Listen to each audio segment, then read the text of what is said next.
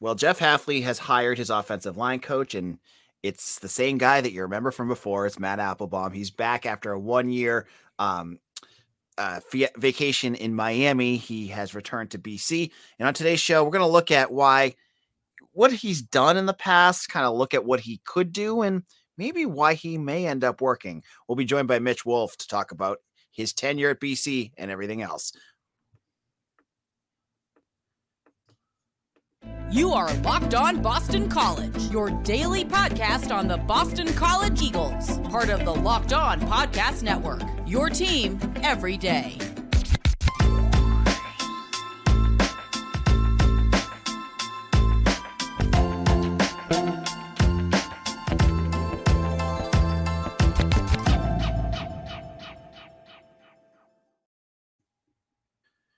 Hey, and welcome. This is AJ Black. I'm the editor and publisher of 247's Eagle Insider. Today's episode is brought to you by FanDuel Sportsbook, the official sportsbook of Locked On. Make every moment more. Visit FanDuel.com/LockedOn today to get started. On today's show, we're going to look at Matt Applebaum, and if I want to dive into what he's actually done and look at the stats and analysis of what he could bring to BC, there's no other person I'd rather bring in than Mitch Wolf, staff writer at Eagle Insider. Mitch, how's it going? It's going well. I'm excited to talk about this. I've been doing a lot of research into this topic over the last few days. Although it did make me nostalgic for the Coach Googe tweets because, I was going back through them and I was like, these tweets are still electric, almost a year later. Mm-hmm. And obviously we know it didn't go well, but I was like, man, these were some really funny tweets. Mm-hmm. So while we're talking here about Matt Applebaum, there has been no hire I can think of in recent memory that has been more divisive than the rehire of Matt Applebaum. Fans have not been happy, and there has been a lot of disappointment. There's been a lot of speculation and rumors too. Like, I think a lot of folks are thinking, Halfley struck out on all these other people, and Halfley didn't get it. No one wants to coach at BC and blah, blah, blah, blah, blah. I'm here. As I said, and I'll stick with this, but this and the potential offensive coordinator hires kind of make me feel a little underwhelmed because, as I said, my goal was for Halfley to get a fresh set of eyes on this offense, and we're not going to get any of that. But starting with the offensive line, it's a guy that had mixed results, and we'll talk about that a little bit now. So, Mitch, well, let's get into this. Matt Applebaum, what do you got? Yeah, so I do agree with some of those contentions about being disappointed that Halfley couldn't get some outside eyes. I'm going back and forth on whether it's a grander indictment of the program as it stands. I think that there is some validity to saying, people, like you've said, there are only so many Power 5 jobs out there. But there probably is some validity to, coaches not wanting to, jump on a possibly sinking ship. There could be some validity to them, not having a lot of familiarity coaching in the Northeast or recruiting in the Northeast. So, there's a lot of variables that go into that as well. So, and I think there's some validity to it, like I said. But to take the other side, I feel like I'm like one of the biggest, and I guess by default, like Matt Applebaum defenders, because I think people and perhaps we as the people who cover the team played into this, but I think there were some unrealistic expectations for what people thought the BC offensive line and probably just offensive lines in general how well they should have performed. So if you think about all the things that went into the 2 years that Matt Applebaum was there, the first year he's there, you've got 4 guys returning who are starters, and you've got Christian Mahogany coming up as the other starter. And the problem is that offseason, obviously that's the COVID offseason when, you have guys that are working out at home, but they're not on campus. They're not practicing together. They're not training together. They're not getting out on-hand coaching. And they're also all switching positions. The only one who stayed in his former position was Alec Lindstrom. Everybody else was moving around. And again, there were some growing pains early. They were installing a new offense. It was a weird offseason. But as the season went on, I felt like they got a lot better. And both just in offense in general and in blocking both the run and the pass as the guys, just kind of settled into their positions as pass protectors and then, figured out how to be more successful in the scheme. You saw BC run the ball a lot better in the second half of the year. And then that took pressure off Phil Jurkovec, who was sacked and hit less during the second half of the season. Fast forward to the next year, and I know, we were part of the Hope Springs Eternal movement. Everybody thought this game, the 2021 team, was going to be great because everybody except Hunter Long and David Bailey were coming back. The offensive line was all back. It was going to be great. Everybody was going back to their original positions. You had Zion Johnson kicking back inside. You had Ben Petrul kicking outside and Tyler Vrabel going back to left tackle. And again, I think the biggest problem with that season was Dennis Grosel having to replace Phil Jurkovec for most of the year. There was obviously Phil comes back, but then he's still hurt. A lot of stuff going on there. But again, I don't think people say like, oh, the offensive line like fell off a cliff in 2021. I just don't think that one, the film, and two, the stats bear that out, because there's a lot of research people have done that indicate that sacks are more of a quarterback stat than people want to admit. And the first stat I want to bring up is that in 2020, BC allowed pressures on 40.9% of the dropbacks. And in 2021, that number actually dropped to 37.3%. Now, in terms of sacks, they allowed 28 sacks in each of those seasons. Now, because BC threw the ball less, their sack rate increased in 2021. It went from 6.3 in 2020 to 7.8 in 2021. But if you look at those sack rates, Phil Jurkovec's sack rate in 2020 was 6.2, and 2021 was 6.0. For Dennis Grosel, his sack rate in 2019 was 7.2 in games he started, 6.8 in 2020, and 6.8 in 2021. So you see how sticky these sack rates are. So you can, maneuver the numbers around, but the point is that, quarterbacks are getting sacked kind of at the same rate, regardless of the offensive line. The pressure numbers can vacillate. And like I said, the pressure numbers actually decreased in 2021. They were allowing fewer pressures. And furthermore, if you remove Emmett Morehead's, he had a 24% sack rate. He was sacked 6 times, only 25 dropbacks. Yep. That drops the total sack rate to 6.6. So essentially the sack rate, if you remove Morehead, went from 6.3 to 6.6% in 2021, which again, I think that's mostly on Dennis Grosel being a less mobile quarterback than Phil Jurkovec, and that creating more sacks because he's not able to escape with either athleticism or physicality. Wow. All right. So thank you for those stats. In a moment, we're going to continue our conversation with Matt about Matt Applebaum. And before we get into that, we have to apologize. I had promoted Jaden Woodby is going to be on today, and unfortunately his schedule had changed. Sometimes when we're doing these every day, guys, they have their schedules changed on the fly, and we apologize, and we'll hopefully try to get him on another time. But before we do that, I want to tell you about our good friends over at FanDuel. If you have not checked out FanDuel yet, they're the official gambling betting sports partner of the Locked On Network. FanDuel is also the special sports book of the NBA.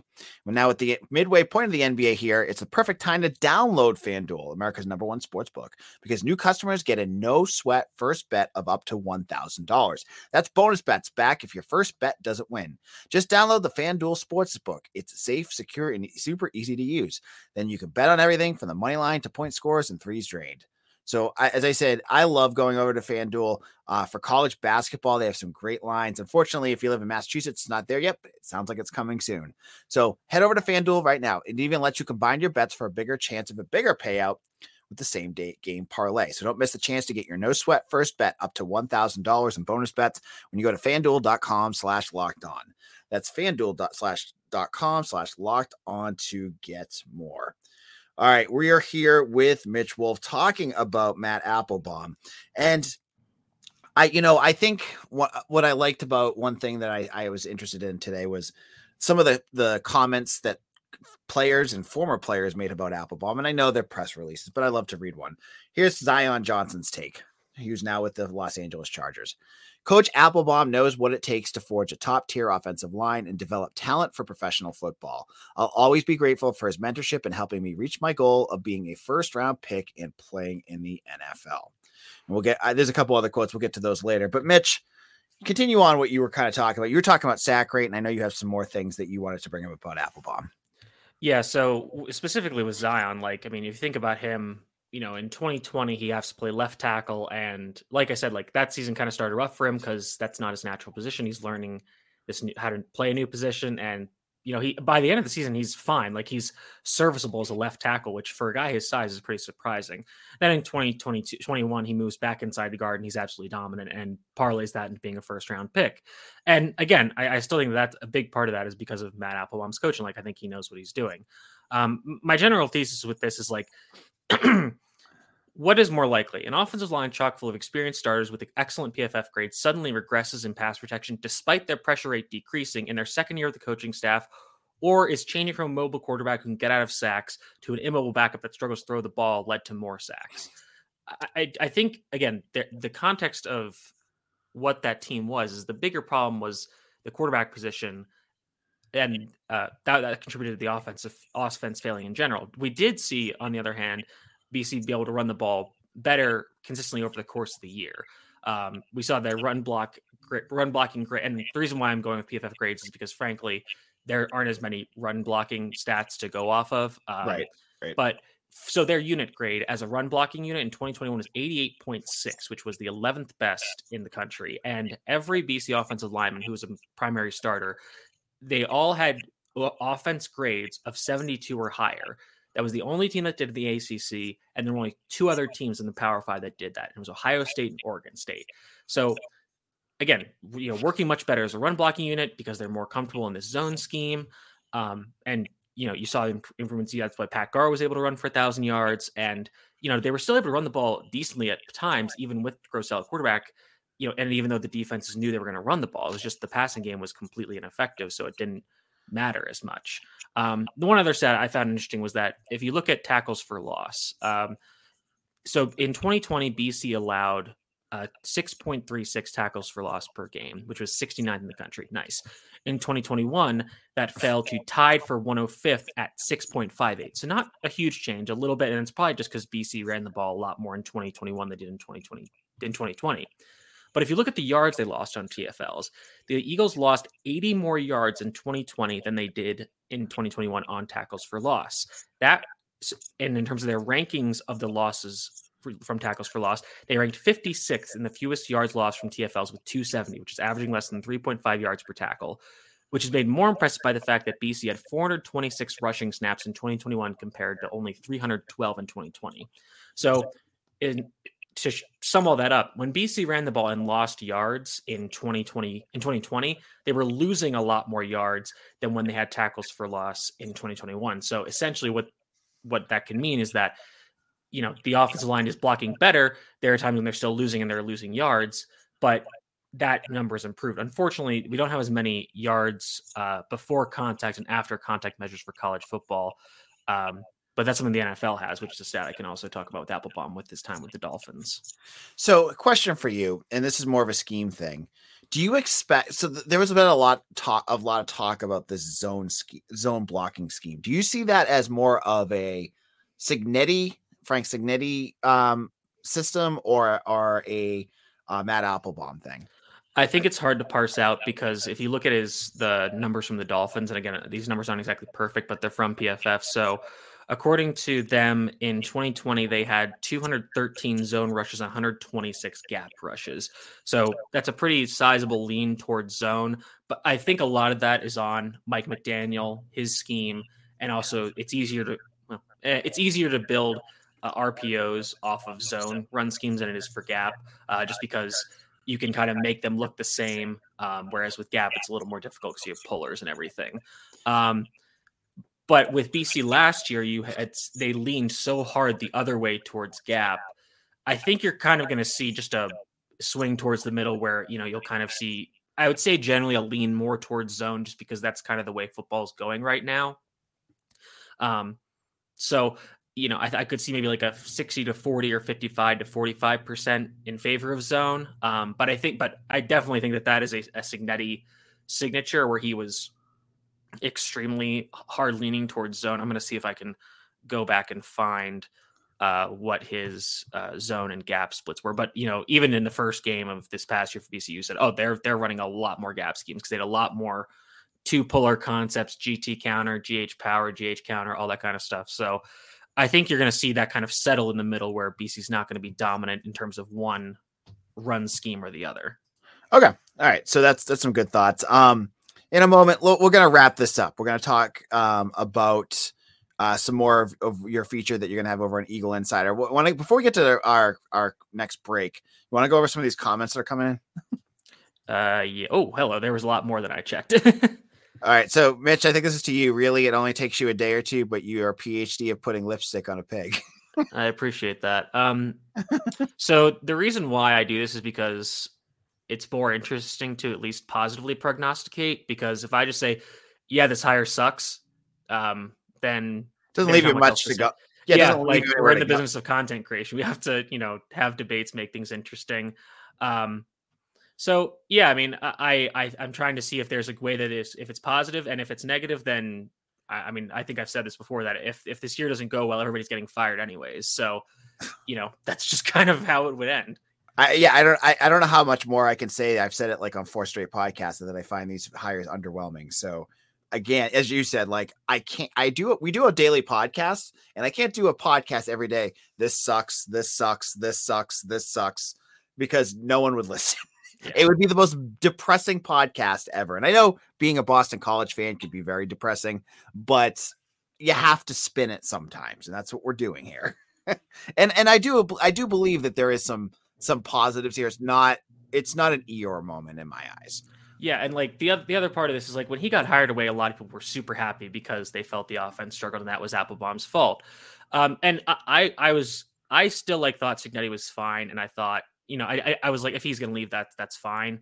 But I was a little more disappointed when Applebaum left, and I got why. I was surprised that he was getting that jump up, because again, BC's offense struggled. You usually don't see guys who are on struggling college teams get picked up by pro teams, especially because Applebaum had no NFL experience except as a offensive assistant before that year. And he had no connection to McDaniel as well. But a lot of people were rejoicing, and I was like, listen, when you are changing coaches, a lot that introducing that variable of change can lead to really bad things. And again, this year it's a bit of an outlier because of all the injuries, but I think it's fair to guess that had Applebaum stayed, I think the offensive line might have performed a little better than they did this past year. Right. All right. And then I want to put this one up because I feel like this one's a shot at you. Eyes don't lie, data can. I mean, I remember watching all those games the year in 2021, and I was like, listen, the offensive line is not, and the offensive line is not the biggest problem. And I sure some games they weren't blowing people off the ball. Some, other games they were. Sometimes they were really rock solid pass protection. Sometimes they weren't. There were times when Jack Conley had to come in and he was getting his butt whooped against Syracuse and Louisville. Yeah. So, I'm watching these games too. I watched all those games that year, and I'm just, data is easier to find. All right. In our final segment, we're going to take a trip down to a trip down to Miami and look at what Matt Applebaum did in his 1 year with the Dolphins, and look at if it was a disaster, if it wasn't, and what other lessons we can learn. This is something you're going to want to hear about. We'll be back in just a moment. This is Locked On BC, AJ Black here.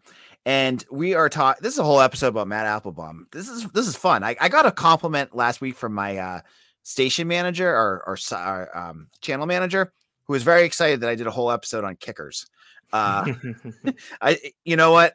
Football, BC fans get crap for not being good football fans, but the moment that this podcast goes to anything other than football, my numbers drop. So I will talk football until my face turns blue. And we're about a week and a half away from spring ball, so you better believe we're gonna be talking football for the next month and a half. Especially with basketball looking like the way they are.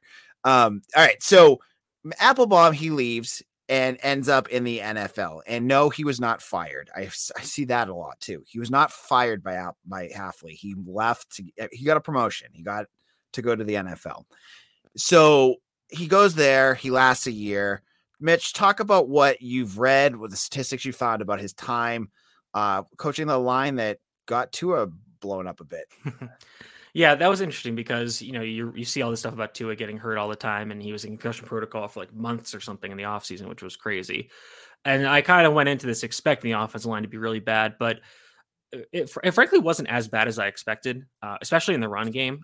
If you look at, this is the stat that I find most interesting. So if you look at yards before contact per rush, that's kind of what that means is kind of, you translate that to being, this is the yards that are created by the offensive line. You know, how much can the running back get before he gets touched? And a lot of times they're getting touched right at the line of scrimmage. So, you know, it can be not the best measure, but that's kind of one of the few ones we have to measure offensive line. And the Dolphins last year averaged 1.59 yards before contact per rush, and that ranked 16th in the NFL according to True Media. And that was right below the league average of 1.62.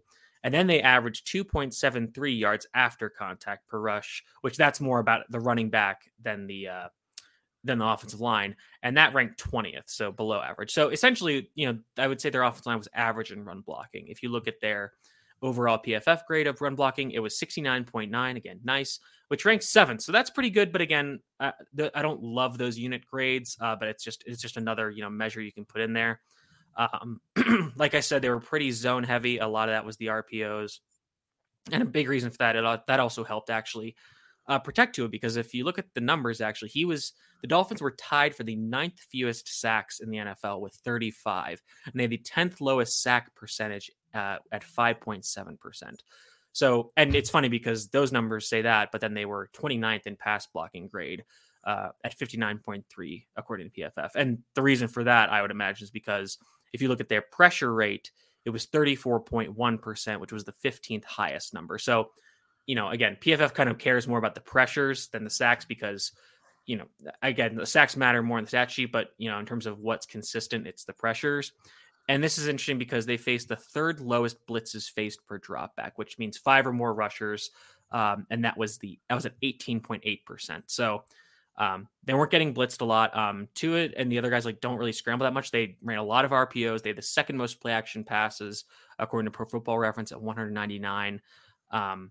So, you know, very heavy play action offense. They use a lot of motion. I'm kind of just hoping that in general, if Applebaum is going to help kind of with the general creation of the offense and structuring it with the new offensive coordinators, you know, he can kind of bring some of these schemes from Miami, the Shanahan/McDaniel tree, where, you know, incorporate some more motion. Find the one thing I've been rewatching Emmett Morehead as well recently, and one thing that he is actually quite good at is RPOs and quick passes, quick decision making in the quick throwing game.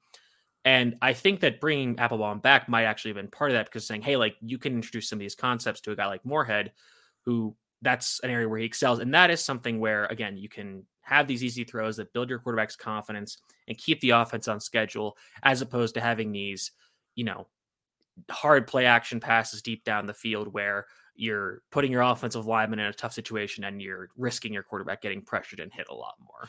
So I'm hoping that, you know, I think this co-offensive coordinator thing is going to be kind of interesting, because I think you're going to see, obviously, I think Chud's going to be probably the play caller. I think you're going to see Shimko be kind of the liaison or middleman between him and Morehead. And because a lot of the stuff you see about quarterbacks and coaching these days is about finding the plays that your players like the most and they trust the most. And so essentially, you know, I think Morehead will say hey, or I think, you know, Chud will come up with a game plan, and then then Shimko will go to Morehead and say okay, here's kind of what we want to do. What are the plays that you like? And then they'll kind of circle those plays. Okay, these are the good ones. Because again, I think I mentioned this a while ago, but unfortunately, real college football is not like NCAA, where you just have 350 plays and you can choose from any of them all the time. You got to, you know, pick out 50 to 100 of them for any given week and say okay, these are the ones we feel really good about based on our week in practice, based on the opponent, and based on what our players like doing. All right. So we're almost out of time, Mitch, and you've done such a great job of explaining his history. I'm going to put you on the spot here. I've already said that I have found this hire a little underwhelming. I was hoping for something different, but I'm starting to understand. I can understand where Hafley's coming from. And at the end of the day, that's what he's going to do. Right. But I'm going to put you on the spot. What would you grade this hire? I would say Applebaum himself, is probably a B, maybe B- higher, because again, like I said, I think there is some validity to some of the concerns about it. I would grade the offensive coordinator hires more harshly. I would say those are D+ C- range, because I think those run inspired and a little concerning. But I think Applebaum is a little better because again, with the offensive line, you need, you know, after this catastrophe that was last year, I respect him going back to somebody that is, you know, he's that he trusts. And, some of the guys are familiar with him. Christian Mahogany, I think you mentioned, is a fan of his. Yep. So he's obviously helped recruit some of the guys that played last year, guys like Ozzie Trapilo or Drew Kendall and those kind of guys. So he has an extant relationship. And again, that's something where, this is why I wasn't the biggest fan of them firing McNulty in the first place, because again, I don't love introducing change unless there's a catastrophic failure or some kind of off the field reason where a guy needs to be fired. And frankly, I would say that the catastrophic failure of the offensive line was why I was supportive of Gouge being let go.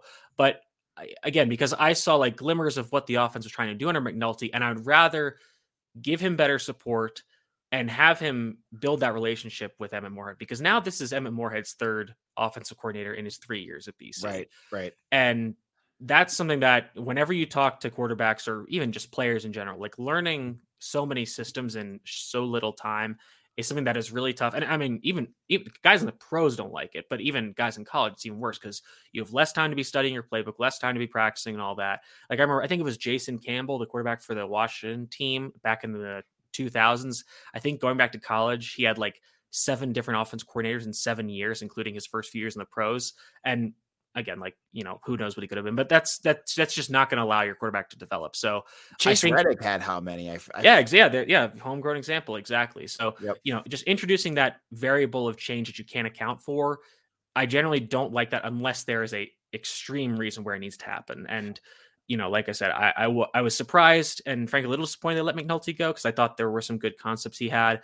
Gouge I totally got, and I think bringing back Applebaum to have at least some kind of model of consistency there with a guy that's not going to try to bring in this whole new scheme. It's going to be a guy that is familiar with the players. He's familiar with what they're good at, and hopefully we won't need to see the guys all the way down the depth chart like we did last year. But he said, okay, like these are the concepts that I know Christian and Kendall and Ozzie. I know these guys can all run them, so let's focus on these and we'll get better at that, and then we can build from there.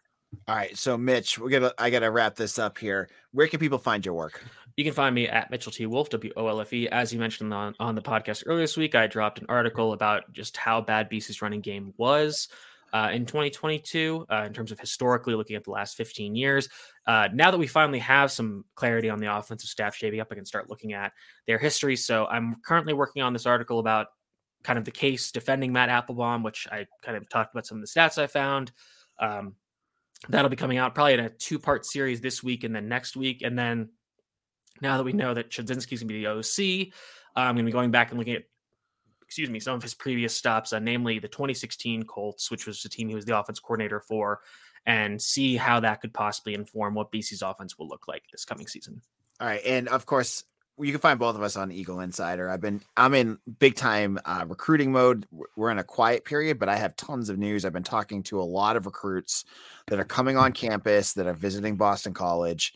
And I dropped an article today with my musings and a quarterback that is a very high rated quarterback that BC is very in on that just got some news in the last couple of days that may help change his mind from the school that he's committed to.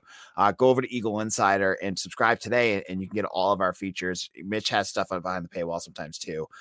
It's a cup of coffee each month, and you can get the best Boston College coverage out there. All right, we'll be back tomorrow to finish up this week and preview this weekend's game against Florida State and more football news as it comes along. You can follow me on Twitter at AJBlack_BC. Of course, Mitch, he already described where you can find him. For Mitch Wolfe, this is AJ Black. We'll see you again soon. Take care.